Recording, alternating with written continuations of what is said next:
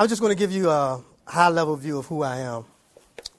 Well, you know my name, but what you probably don't know is that I was a professing atheist for a good portion of my adult life. And I was a professing atheist because I made a decision to be an atheist. And I made that decision March 3rd, 1989, because that was the year that I was my first day being stationed in the Philippines. And I remember going outside the gate and seeing all the bars and the beautiful women.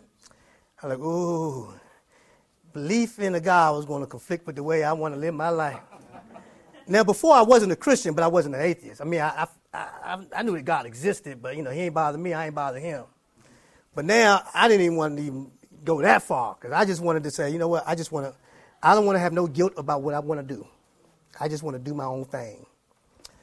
And God let me do my own thing. That's exactly what he did. And boy, well, like I said, this is just a very short overview, but I can go into detail, but I won't. But let's just say when God turns us over to our own desires and lusts, it's not a pretty thing. And it wasn't a pretty thing for me. So I became addicted to those two things that I wanted to leave God for. And I became a believer in 1997. But the interesting thing is, and I always tell people, is that even when I was in the Navy, and even when I was professing to be an atheist, when I would go out to sea, I would have a hard time. Because, see, I love to go out on the deck, especially at night. And I don't know if you all know this, because you may not see it because you're around the city lights. But have you ever looked up at the stars when you're not around the city lights? And it's just it's like you can literally see millions of stars. And just looking at that at nighttime, it would just cause me to like gasp, like, because I knew Pookie didn't do that. I knew no one I knew did that. And it would inspire, it would be a sense of awe. Of course, I didn't know that Romans 1 was happening to me at that time. But I would, whenever I got back to land, I would double down on it. And one of the ways I doubled down on it was by attacking Christians. I mean, I hated Christians because, I didn't want to think about God because I wanted to do what I wanted to do. And in 97, I met a young lady who my uncle introduced me to. And she actually had an influence on my life because she was the first Christian I ever met in my life who talked the talk and walked the walk. Now, I'll be honest with you. I was interested in her. My interests were, let's just say, carnal. But I did go to church with her one night. She invited me to go to church with her on a Friday. And I remember thinking to myself, who in the world goes to church on a Friday night? That's happy hour. You go to happy hour on a Friday night. You don't go to no church. This ain't Sunday morning. But I did go. Well, after I had me a couple drinks. I did go. But the Holy Spirit met me there that night.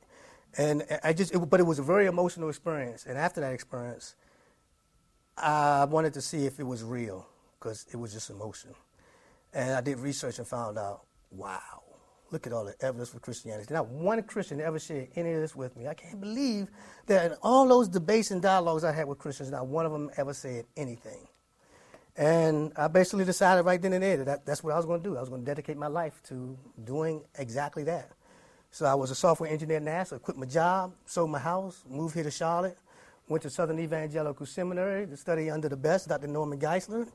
And that's what I do now. I have a TV show called Giving an Answer, which comes on every week, local TV show. It's also a YouTube channel. And basically, that's what I do. I give answers. I give answers to people. And I'm just basically trying to do what I wish somebody had done to me a little bit earlier. So, now, what comes to your mind when I say crusades? Give me some ideas. What comes to your mind? Okay.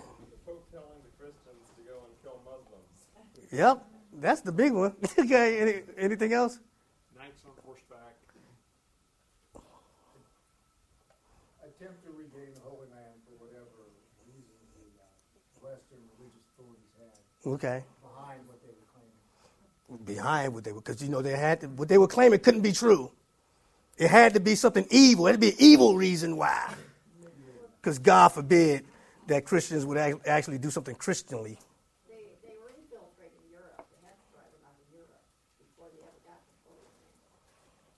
See, the problem with you guys is y'all are too educated.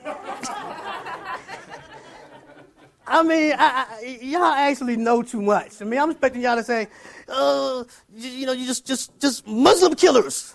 You just decided to kill all the Muslims in the world. Because usually the politically correct answer is that the Crusades was the worst event that ever happened in the history of the church, well, maybe even mankind. It was just so horrific what the church did during the Crusades. That's generally how how it's portrayed. So we're going to talk about what I've discovered during my investigation of the Crusades. Now, the way I like to talk is, or give my talks is, I like to, if you have questions, you can just stop me right then and ask me. I may know the answer, I may not. But I tend to like to do that because at least that way I know that I'm answering a question. And I'm going to go through some of this stuff rather fast. I mean, what time do I have till? I don't even know what time I have till. So what happened was I put all this information together, and I was like, this is too long. I got to cut some of it out. 2:20. But I was like, I can't cut it. It's all so good. I can't cut any of it out. So, yeah. Well, that's not going to be a problem. So let's talk about the Crusades. Here's my roadmap for today. I'm going to do an introduction on exactly what the Crusades are. We'll talk about that. And I'm going to give you the traditional view. This is the traditional view, what most people think of when they think of the Crusades. Then I'm going to give the historical view, which is actually different than the traditional view, and you're going to see why. Then I'm going to evaluate those two views. And I'm just going to summarize it, and then we'll be done. So let's begin. So what are the Crusades? Well, that sort of depends on your perspective, or the perspective of the teller. There is the traditionally politically correct, yet historically incorrect view. Then there is a politically incorrect, yet historically accurate view. So in this presentation, I will present both views and make the case for the politically incorrect, yet historically accurate view. I'm not going to sit here and pretend like I am going to be unbiased, because I am biased.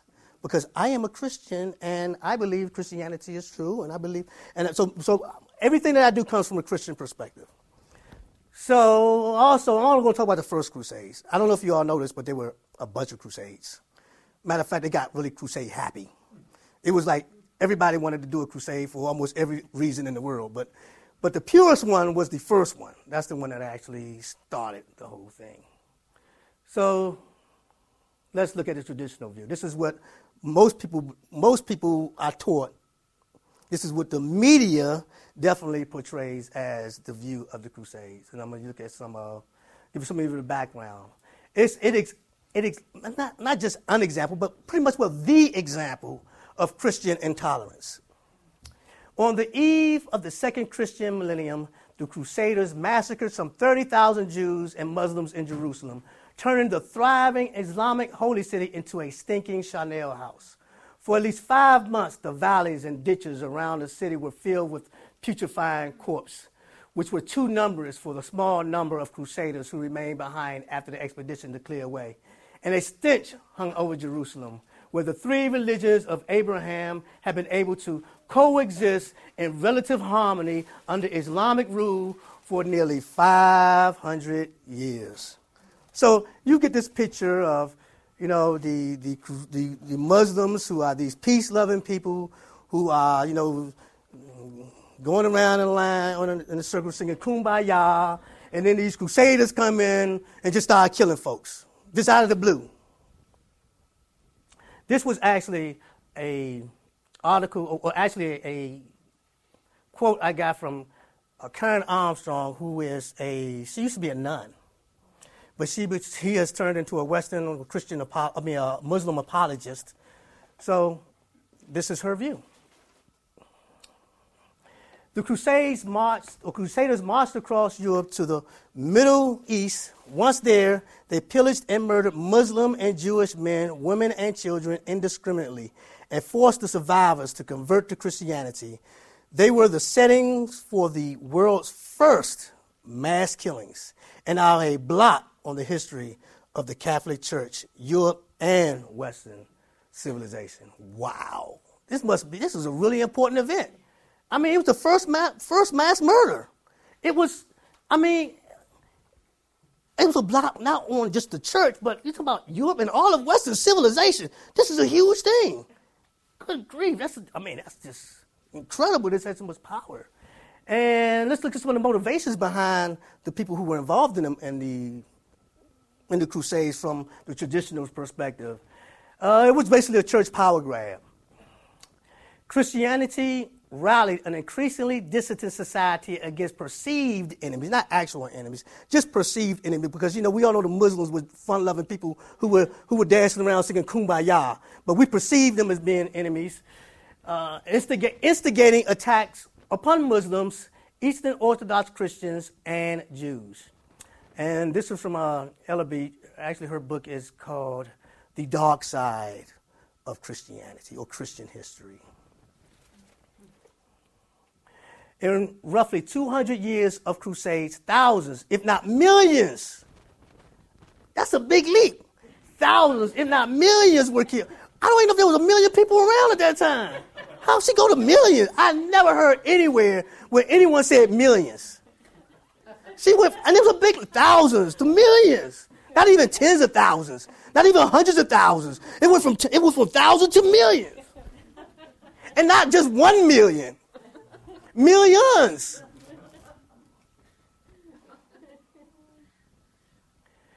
Another motivation was to force Muslims to convert to Christianity from the traditional view. Far from gaining converts to the Roman Catholic Church, the Crusaders spread a bitter animosity that still lingers today.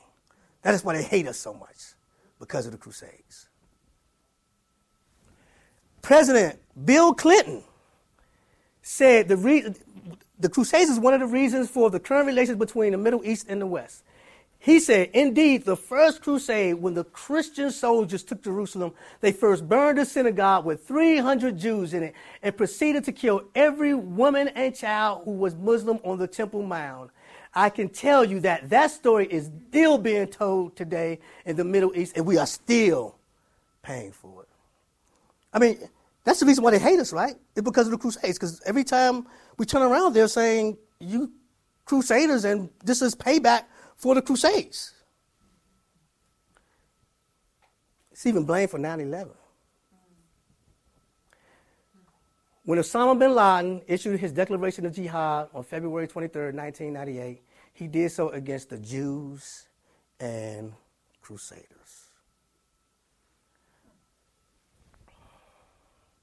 And it was the Crusades that taught Muslims how to be warlike. They didn't know how to before. Because remember now, they were singing Kumbaya and all this before the Christians arrived, and the Christians were these horrible people and taught them how to be like, wow, we got to learn how to be evil like the Christians. The BBC A&E documentary, The Crusades, in 1995, hosted by Terry Jones, claims that the Islamic world was a place of complete peace before the Crusaders arrived and taught the Muslims to be warlike. Last semester, I took the history of Islam. I had to watch this documentary. It was difficult. It's political correctness gone to the nth degree. So we've done the traditional view. Now let's look at the historical view. Now, there aren't any Muslims in here, are there? The reason why I say that is because this is a picture of Muhammad, and just by showing a picture of Muhammad, I am doing something really bad. I could be killed for showing a picture. I don't know what he looks like. I just found this on Google Images or something. I don't know. It just looks like what I would picture him to be. I'd always picture him with a sword anyway. So the real background was the rise of Muhammad and Islam.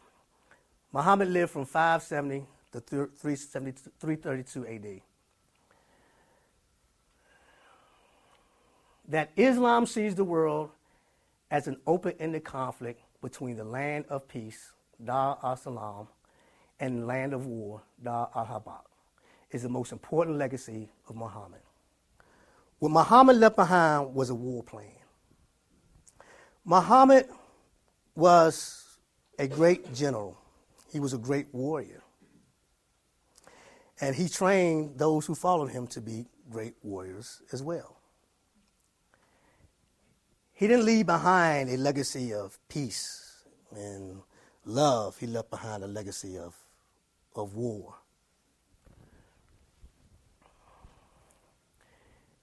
Let's see, does this work? You see all of this dark stuff? Everything but this was owned by the Muslims. All of this area right here. Now notice they came out of Mecca and they went all the way through here, all the way around here, even up through Spain, and even up to here. So within just a short period of time after Muhammad's death, we see the Muslim expansion. And they didn't expand by going into a land and saying, would you mind if we rule you for a while? No. They gave them three choices. You can convert, you can die, or you can be our subjects. Those were the choices. Some fought, some just gave up willingly. But they all were conquered based on the sword. That's a pretty big rise in such a small amount of time. So look at the Byzantine Empire, which is basically the remnants of the Roman Empire. Look at all the land that it had left, and look, you have the Muslims right up against their lands, and they're not stopping. It's not like they say, okay, we've come this far, we declare peace now, we're not going any further. No. Because remember that quote I just mentioned. There are two houses. There's a house of war and a house of peace. If you are not part of the house of peace, which means you are not under the umbrella of Islam, then you are in the house of war. And war will always be fought against you until you are under the house of peace or the house of Islam. So, this expansion did not happen through peace. So what happened was King Alexius, who was the Roman or Byzantine emperor, realized that there was a problem, that these Muslims were going to take over everywhere, all of Europe. But I need some help. He had an army, but he needed more help. So what did he do? He went to the Pope Gregory VII. Now, of course, the Pope doesn't have any armies. I mean, not in and of itself, but the Pope has influence. And that's what they were hoping on, for the Pope to use influence to recruit an army to be used to join for the Crusades. Now, unfortunately, Pope Gregory, he got sidetracked in his own issues that were going on, and it didn't happen during his reign. But he was succeeded by Pope Urban II, who responded to the call and set August 15, 1006 as the departure date for the armies of the Crusades. So now if you look at, this thing doesn't work, but if you look at, these are the major routes for people going to the Crusades. But there were people coming from all over who were going to the Crusades. And they were pretty much were supposed to meet here in Constantinople. Then they were supposed to cross over into what we see as the Muslim territory there. But here's something I want you to keep in mind, is that this wasn't like the Muslim army. These weren't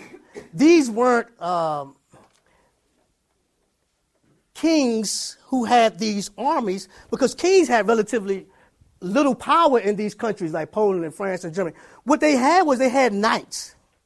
And knights ruled basically their territory. And these knights had their own little personal army so they could fight other knights. Matter of fact, there was a lot of that going on. There were a lot of knights fighting other knights for various reasons. So you didn't have this one army under this one umbrella, everybody with this single mission. You basically had these scattered armies who were loyal only to their knight. They weren't loyal to the king, to the Pope. They were loyal to their knight. That's who they were going for. Well, let me go back a minute. But I do want to say that when they did finally, I mean, they got together. There was a lot of issues that happened, but somehow miraculously they did go through, and there was the sea. It was another place. It was the first city they took. Then they took Antioch, and then they came down here and they sieged Jerusalem for 5 weeks. And actually, they got somebody on the inside to basically open up the gate, and they came in, and they took Jerusalem. Now, what happened when they got into Jerusalem? By the standards of the time adhered to by both Christians and Muslims, the Crusaders would have been justified in putting the entire population of Jerusalem to the sword.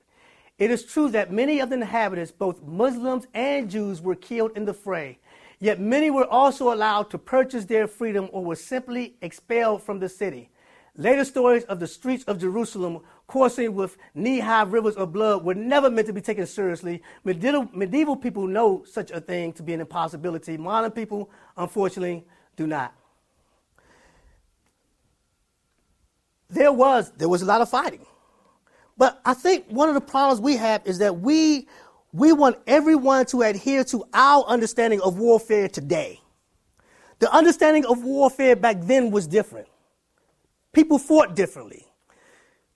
We fight these thorough wars now where we try not to kill the women and the children and all the innocent people. We do these selective targeted bombing when we do military campaigns. But that's a recent invention. I mean, you even look at World War II. When they dropped the bomb on Hiroshima, they dropped the bomb on Hiroshima. They didn't bomb it just dropping on a military base. So I think when we judge them, we have to judge them according to their own time. And during their own time, what they were doing is what happened when you were in a war. I don't see anybody else in the world conducting sterile wars besides that. No, you're right. You're absolutely right. Which is why I think we lost Vietnam, quite frankly with you. All right, also in the nature of the Crusades. On August the 11th, the Crusaders took Ascalon and wiped out the entire Egyptian force, securing the Holy Land. Basically what happens when they took Jerusalem, Ascalon was where the major Egyptian Muslim army was. And the Muslim army was coming to liberate Jerusalem because they knew that the Crusaders were coming. Well, what the Crusaders did was they attacked them and caught them by surprise because they would have the guts to attack them and wipe them out. So now when they wiped them out, now basically the whole area is open to the Crusaders because they had basically wiped out the Muslim army. At this point, most of the Crusaders returned home. Because there's this view that the Crusaders were these people who were hungry for wealth and power and land, and that's why they were in it. No, that's not what happened at all. Most of them left right after their vow was fulfilled, and I'm going to mention that in a minute.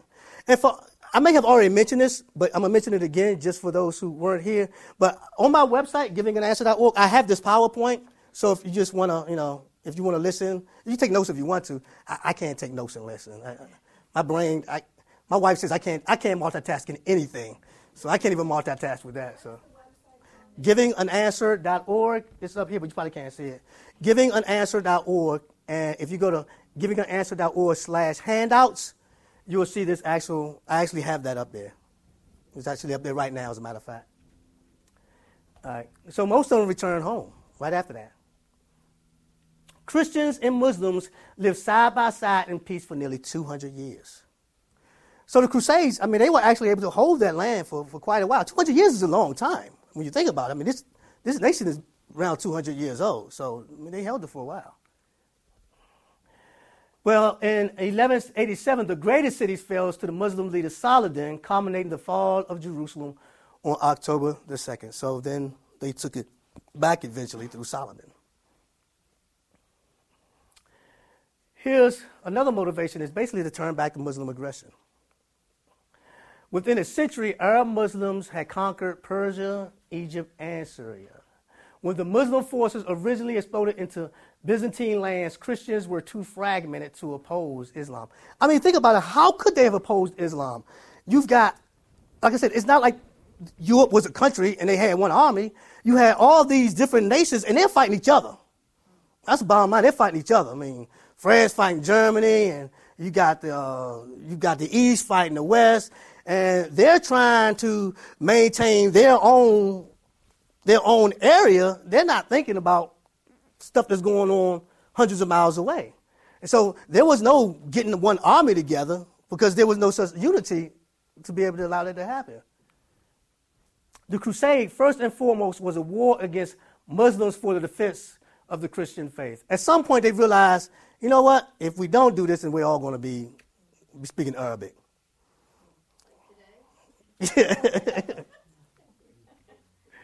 It was also, and I know a lot of people are going to find this blasphemy, but it was actually an act of mercy, too. The Christians in the East were suffering at the hands of the Turks. Let me go back a minute. When the Turks took Jerusalem and that whole area, when they first went in, they just started killing folk. They just started killing folk, burning stuff down. But then they realized, you know, a whole lot of people, Christians, come here for pilgrimages, so we'll just let people come and we'll get money from, from the tourists and stuff. So which is basically why they left Jerusalem pretty much well stand, because people were always going through pilgrimages there and they were able to get money from that. But it got to the point where they were clamping more and more down on the Christians, and they were making it more and more difficult for those who were making pilgrimages there and for those who were there, who lived there. The Muslims were becoming more and more anti-Christian. In fact, in 1004, Caliph means, Caliph, that's the head of the whole Muslim nation, Abu Ali al-Mansur al-Hakim ordered the destruction of churches, the burning of crosses, and the seizure of church property. Over the next 10 years, 30,000 churches were destroyed, and untold numbers of Christians converted to Islam simply to save their lives. In 1009, he commanded that the Church of the Holy Sepulchre in Jerusalem be destroyed, along with several other churches. And the Church of the Holy Sepulchre is where they put that church there with the tomb of Jesus actually is. But does it sound like everybody was just living in peace and it was just, lovey-dovey and everybody was, everything was just good? It doesn't sound like everything was good. At least, I guess it was all good if you were a Muslim, but I imagine some Christians would make the difference with you. Another motivation was the reclaiming of Jerusalem. Jerusalem is the most holy city for Christianity.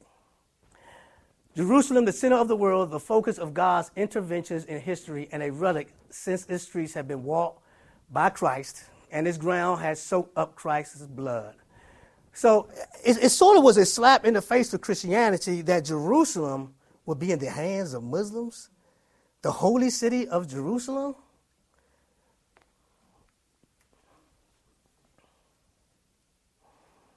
What about the personal motivations? Because we always hear about some personal motivations being greed. Well, knights were willing to make profound sacrifices for the crusade because it was in their nature to do so.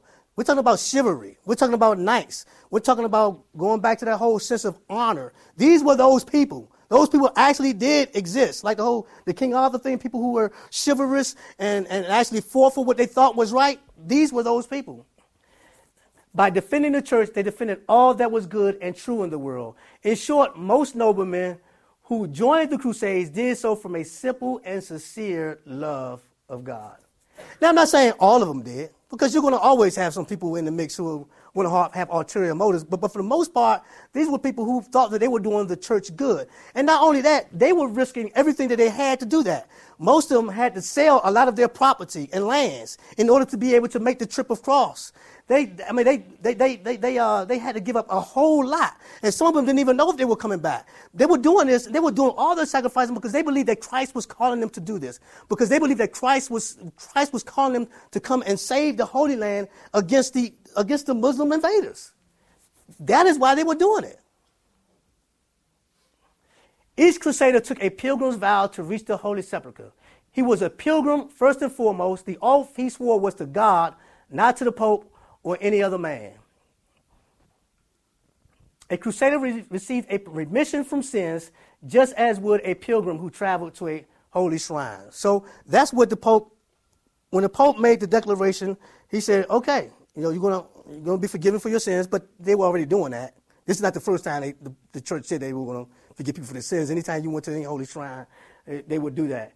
But they took a vow to reach the Holy Sepulchre, and because the whole point was to one of the main objectives was to go ahead and free Jerusalem from Muslim occupation. A Crusader army was, in effect, a loosely organized mob of soldiers, clergy, and servants, and followers heading in roughly the same direction for roughly the same purposes. Once launched, it could be controlled no more than the wind or the sea. Because like I said, there wasn't this, like you picture the United States going to war and there's the central command, but you had all of these fragmented. And that was one of the problems that we had with the Crusade. I'm surprised the First Crusades actually accomplished anything, because there was a lot of infighting. There was this baron or this lord fighting against that baron and that lord. Who's going to be the one to come in Jerusalem first? Who's going to rule Jerusalem first? I mean, all of this bickering was going on because there was no real leader. But somehow they still managed to do it. Approximately 150,000 people across Europe responded to urban summons by donning the cross of the pilgrim. The vast majorities were poor, and many were women and elderly or both. Now, not all 150,000 actually went to the Holy Land. A lot of them just, served locally. But what's interesting, I find interesting here, is that there were poor people. There were a lot of poor people here. Matter of fact, some have called it the First Crusades as the Peasants' Crusade, because there were a lot of poor people who did that. What is clearest in the documentary record is that the vast majority of these knightly crusaders were not spared sons, but instead the lords of their estates. It was not those with the least to lose who took up the cross, but rather those with the most. They were putting it all on the line for the cause of Christ. These were people who were going to war for the cause of Christ. The chief motivation was a genuine idealism. Riley Smith is probably one of the best scholars in this area, and I'm going to mention later. He actually has interpreted or translated the actual charters from the Crusades, or the different crusaders who were going out, letters, correspondences. So he actually has a very good understanding of what the Crusades actually were from the Crusaders themselves, not from BBC. Very few Crusaders, as I mentioned before, remained in the Holy Land once their vows were filled. They went there to fulfill their vows, and once that was done, they went home. They weren't there trying to occupy the place. They weren't there trying to just grab the land up for themselves. As a matter of fact, the land, any land that was conquered, was supposed to go back to the Roman emperor. That didn't really happen because it's a little side story, but what actually happened is that while the Crusaders were in charge of Jerusalem, they were attacked by some Muslims, and it didn't look real good at all.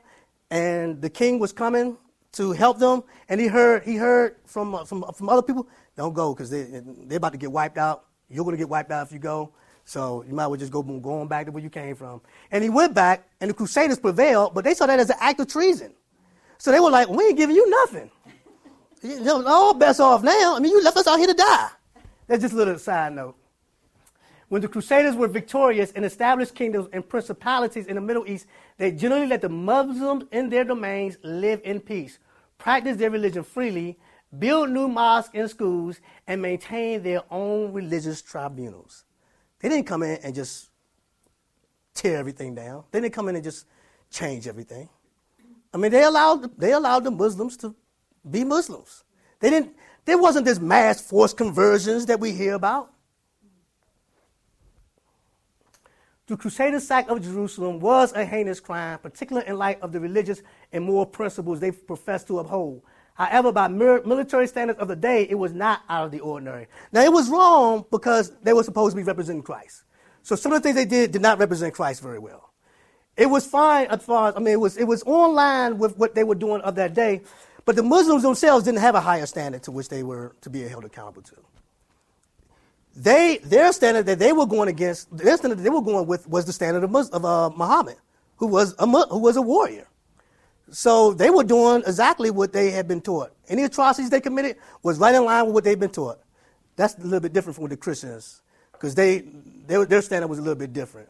So there were definitely some things that they should not have done. So then why do we have this view of the Crusades as being this horrible thing? Well, one of the reasons is because of this guy. Look at him carefully. You. Sir Stephen Ransom's History of the Crusades has had the greatest impact on current views. He was a historian who used Sir Walter Scott's fictional work called The Talisman. The Talisman was a fictional piece of work that was supposed to occur during the Third Crusades, and during this fictional work, Saladin was portrayed as this noble, wise man, and the Crusaders were portrayed as these barbarians who were uncultured, who were warmongers, who were just evil people.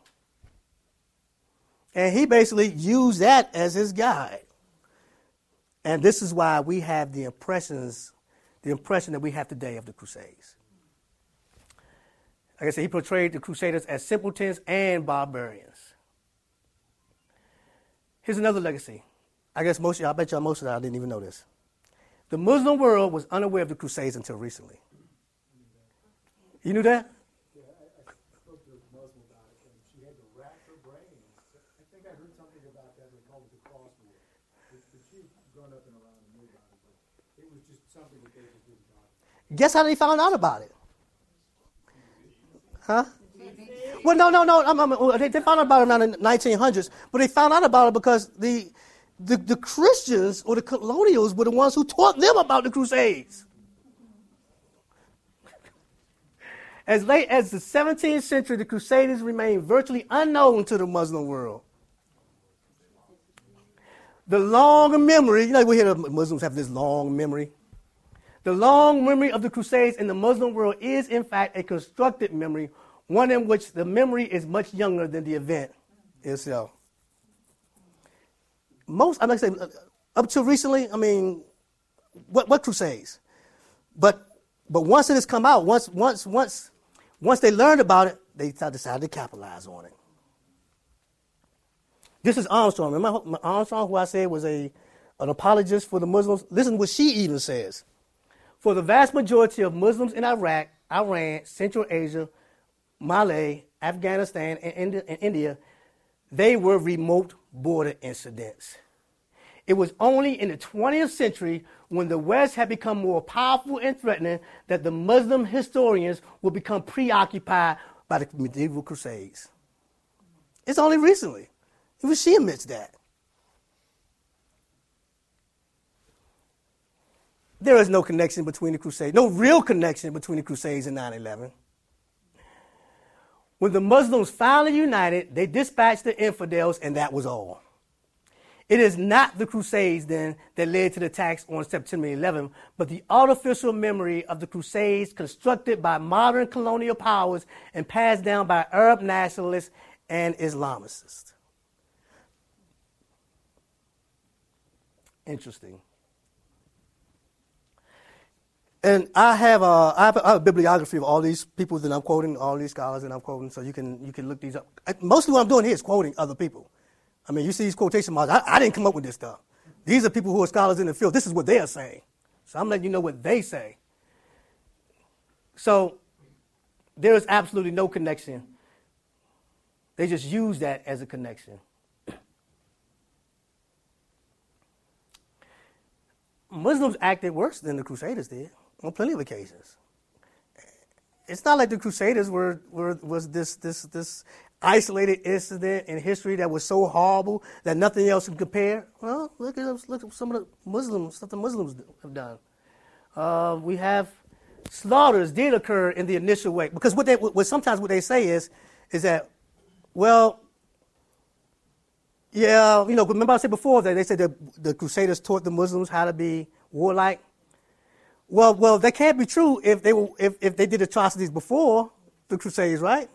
So I'm going to show you some atrocities they did before and after the Crusades. So you can't blame the Crusades on teaching you how to be warlike if you did these things before the Crusades ever happened. So slaughters did occur in the initial wave in the conquest during the Muslim invasion of Syria in 634, and this is hundreds of years before the Crusades. Thousands of Christians were massacred. In Mesopotamia, between 635 and 642, monasteries were ransacked and the monks and villagers slain. In Egypt, the towns, I have dots there because it were like all these different town names that I couldn't pronounce, and I didn't think it was all that important, were put to the sword. The inhabitants of Cilicia were taken into captivity. In Armenia, the entire population of Eucadia was completely wiped out. This is before the Crusades. They can't blame the Crusades for this. Well, let's look at after the Crusades. When the Muslim Ottoman Empire sought to suppress reforms by the Armenian subjects between 1894, this is recently, 1894, relatively recently, between 94 and 96, estimates of Armenian victims murdered in this 2-year period range up to 300,000, with associated destruction to the livelihood and many thousand forcibly converted to Islam. I thought it was Christianity that's the one that's supposed to be forced converting people. 300,000, would that be like, what, 3 billion? Oh, yeah. Well, and not only that, actually, I have this here, but about 5 years later, the estimates were up to over 1 million. Matter of fact, there was a letter sent between the President of the United States mentioned the fact that the Armenian basically genocide was the worst atrocity of the entire war, World War I. There you go. Somebody back here knows about World War I. So you knew about this atrocity? You've heard about it? Yeah, the Turks refused to allow anybody in public in the United Nations or any diplomatic person to use the word genocide in regard to what happened. They basically lose their cool and almost declare war against you. They won't have diplomatic relations with anybody who uses the word genocide, even though basically what they do is march the people off into the desert and not give them food or water and marching back and forth and stuff like that. Exposure. But how can we never hear about that? How can we never hear about that? We just hear about those horrible crusaders who killed millions. They don't know where that millions came from. As a matter of fact, I was reading one historian who the first historian that actually documented that put the figure at 30,000. And then they showed how it grew over time. So it went from 30,000 to 100,000 to like 200,000, and now we're up to millions. When it originally started out as 30,000. The person who was closest to the event said 30,000, and we're up to millions now. You're talking about Jerusalem. Right, Jerusalem, that's what I mean. I'm sorry. I do that sometimes. My brain is switched, and I forget to tell everybody else. It drives my wife crazy. She's like, what are you talking about?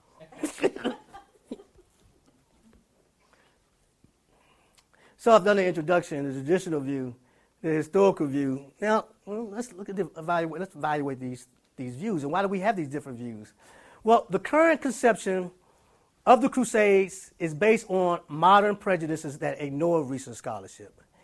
Even before Runciman wrote his book, however, this is another quote, professional historians have begun to discard the projection of modern agendas onto the medieval Crusades, seeking instead to understand the campaigns in their own terms and within their own context.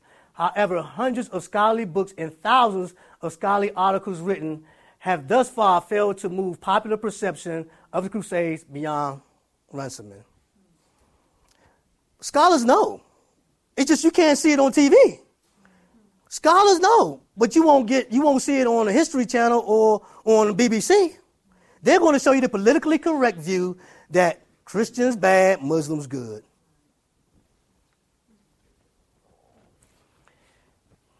The historical perspective, however, is based on recent scholarship. Thanks to the works of scholars like Jonathan Riley Smith, who analyzed large quantities of documents relating to those who actually participated in the Crusades, we have a very different picture of the Crusades than the popularized version. He didn't use a fictional book as his basis. He used actual writings from people who participated in the Crusades, first-hand accounts of people who participated in the Crusades to give a very different picture of what the Crusades were like. So, we have, now let's just summarize everything. The main purpose of the Crusades was to turn back Muslim aggression. That's the main point. The majority of the people who participated were sincere Christians who volunteered out of a sense of duty to Christ.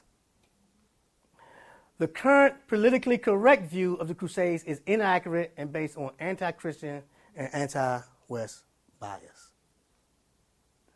There is no connection between the Crusades and hostilities between Islam and the West today, except those invented by Muslims. The acts of the Crusades were not at all out of line with the times and pales in comparison to acts committed by Muslims before and after the Crusades. Okay, any questions? Two questions.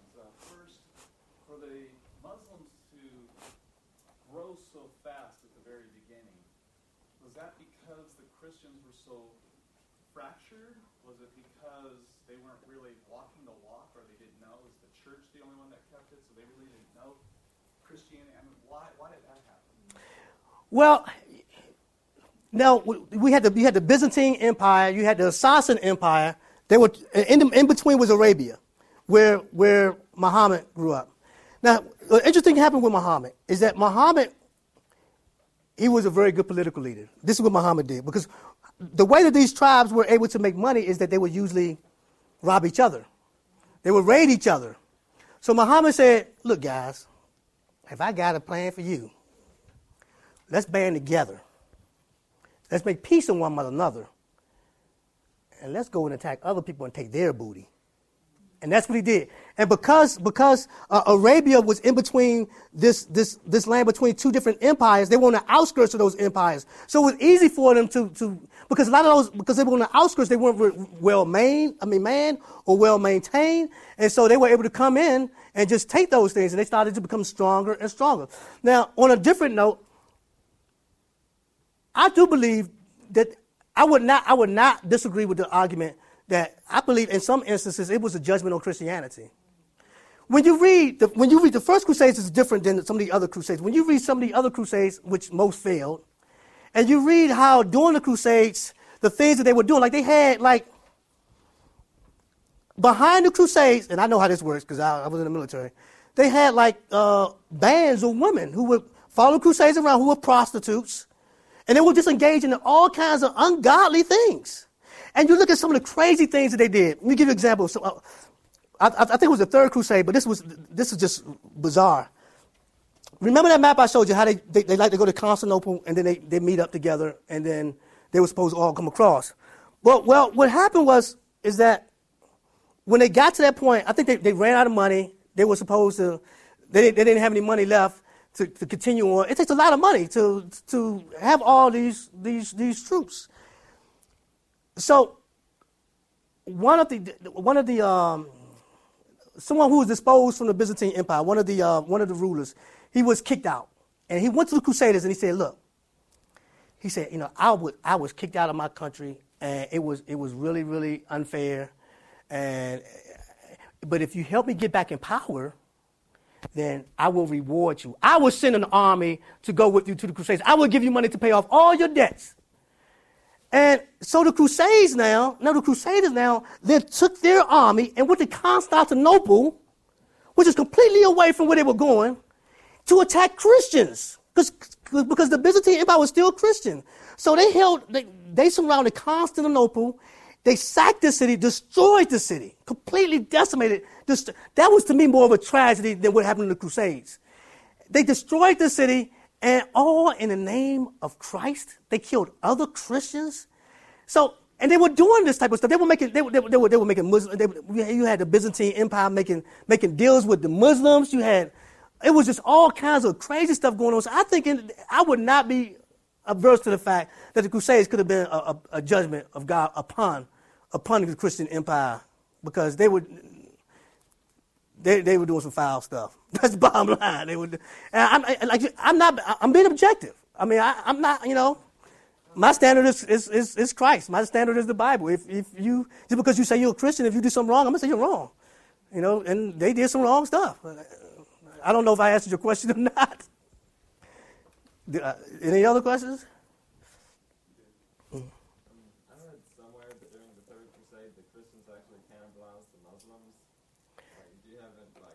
know if that's true? I didn't read anything to that effect. I didn't read. I'm not saying that it's not. I don't know if it is or not, but that's the first I've ever heard of it. Yeah, I've heard that also. Okay. Yeah, it's about the first I've heard of it. I have a second question. I mean, like you said, it takes money. Most of those guys were wealthy, so they could probably do the Crusades. Well, the knights were wealthy. The knights were wealthy. Right. And also, what the black robes, they called them, that they would put on their armor, and then they'd pull out, they could be priests and stuff. And they went into battles. Right. Right. But the other people, I mean, a lot of them convert because they were poor, and hey, I'm going to jump along with this, I want to save my skin, and it was money, and they could get wealth. When you read about the Old Testament, yeah. the motivation in the Old Testament Yeah. seemed to be that way. Well, some of them were peasants who were just, they believed that they were doing the right thing for Christ. And, some of them, they wanted the absolution of sins. And they wanted to be able to do the absolution of sins while they were doing something for Christ. I mean, I'm sure there were some people there who had, personal motives. I mean, you're going to see that in any large group of people. But for the most part, I think that's what it was. Now, and when we come to the Knights had their own little army, their own little peasant armies. But a lot of those were there, because they didn't have to go, but they were making the Crusades for the same reason as the others. But they were sort of under their sort of knights. They didn't answer to the knights from France or the Pope or anything like that. Well, they still had their personal vow as well. But did they get money from the Pope? By going to the Pope and talking to the Pope, I would imagine the Catholic Church says, hey, we got to self-defend ourselves. They're wiping out our people. Right. So we're going to self-defend. We'll help fund that. My understanding is that I don't read anything about them getting any money. As a matter of fact, what I've read is a lot of the knights were selling their properties in order to be able to fund them themselves. Now, what the church did say that any property that you have here when you leave, we're going to make sure that nobody takes it. We're going to make sure that nobody comes and tries to claim it. But they didn't give them any money. But they had to sell their own property in order to be able to fund their own trips. Anybody else? Okay. With the Children's Crusade, I read some about that. Whose fault was it? Did the Pope tell them to go down there, or were they just convicted? Well, there were. Now, here's another thing. There were a number of things the Pope said to do that people didn't do. For instance, the Pope said that he didn't want the elderly. He didn't want the elderly and the women to go. He didn't want those who were clergy, the bishops. He didn't want them to go, but they still went. So there were a lot of people doing things that the Pope never told them to do. But they did it for their own reason because, as a matter of fact, I remember reading, I think Madden was saying that, the elderly wanted forgiveness of sins too. Probably more so. And what was really interesting also is they talk about the siege on Jerusalem, and they were talking about how the Muslims were looking out over this sea of crusaders, and the crusaders were basically camped around the city singing hymns and praying in bare feet. These are generally the bloodthirsty savages that you generally hear about. And they were doing sermons. People were preaching sermons. Peter the Hermit was one of the famous people who were preaching sermons in order to get people to jump on board for the Crusades. The main thing the Pope did was he convinced the people that it was their Christian responsibility to take up arms to defend the Holy Land. He didn't have an army, didn't pay them. He said it's your Christian duty as the Pope. I represent Christ, and that's basically what he said. I represent Christ, and I'm saying that it is your Christian duty to go and free the Holy Land. That's basically the Pope's contribution. Anybody else? Why are you differentiating the First Crusade from the other 8? Because they all had different reasons. Like, for instance, I think the Second Crusade was because, remember now, the First Crusades, a lot of people went home. But then how do you reinforce the city against Muslims who are coming? So they needed a Second Crusade. But then also, when Saladin took Jerusalem, then you had more crusades, a number of crusades after that, to retake the city of Jerusalem. Then you had crusades that were internal. You had crusades that were by the church to persecute other Christians who were considered heretics. So you had, like I said, crusades started to mean anything after a while. The first crusades, I mentioned that one because it's the purest one. It's the one that had the most drive behind it. And it was the biggest, and it was the most successful one. The rest of them were, not very successful. Did you get the date for the first one? Yes, I did. I think 1096 is when the Pope set the date for the crusade to begin, I believe. I think it was 1096. Is it? Okay, I think it's 1096. Now, also, I didn't go into a lot of detail, but also, these are, there's some weird things that happened because he set that date for 1096. But then you have all these different armies supposed to meet up at Constantinople. That caused issues by itself because now you got all these armies there, and who's supposed to be feeding all these armies? So then you even had fights break out between the Byzantine Empire and the Crusading armies because the Crusading armies were like, you didn't supply us with supplies in order to, keep ourselves afloat while we're waiting on the other Crusaders to come. And so there was a whole lot of just infighting going on. As a matter of fact, it got to the point where the emperor, each major person that came along, each major knight that came along, he would make a bargain with them. Remember now, once you get the crusade back, you're going to have to. It belongs to the king. It belongs to me. It goes back to the kingdom from where it came. And if the crusader rejected that, then he would cut off food to them. He wouldn't allow them to have ships. And one army actually fought back. So you have crusaders fighting against the army that actually is supposed to be helped. There were all kinds of crazy stuff going on. I didn't want to get into all that crazy detail, but I try to give you the highlights. Anything else? Do you have any book reference that would summarize what you told us in a single word? And perhaps you spoke about the early life of Muhammad. Do you have any, almost all references like I did about the life of Muhammad are colored to not offend Muslims? Do you know of any references about the work of Muhammad that are not colored, basically? I would recommend. Historically accurate and not based on Islamic law. I would recommend for Muhammad. I would recommend The Sword and the Prophet. That is Triskovic. Now, as far as I would recommend Riley Smith, but his stuff gets really detailed and really technical. But I tell you, Madden is the one I use the most. It's enough detail, but not too detailed. But he'll give you an overview of all the Crusades. He'll give you from beginning to finish all the Crusades. His name is Thomas F. Madden, and the name of the book is called The New Concise History of the Crusades.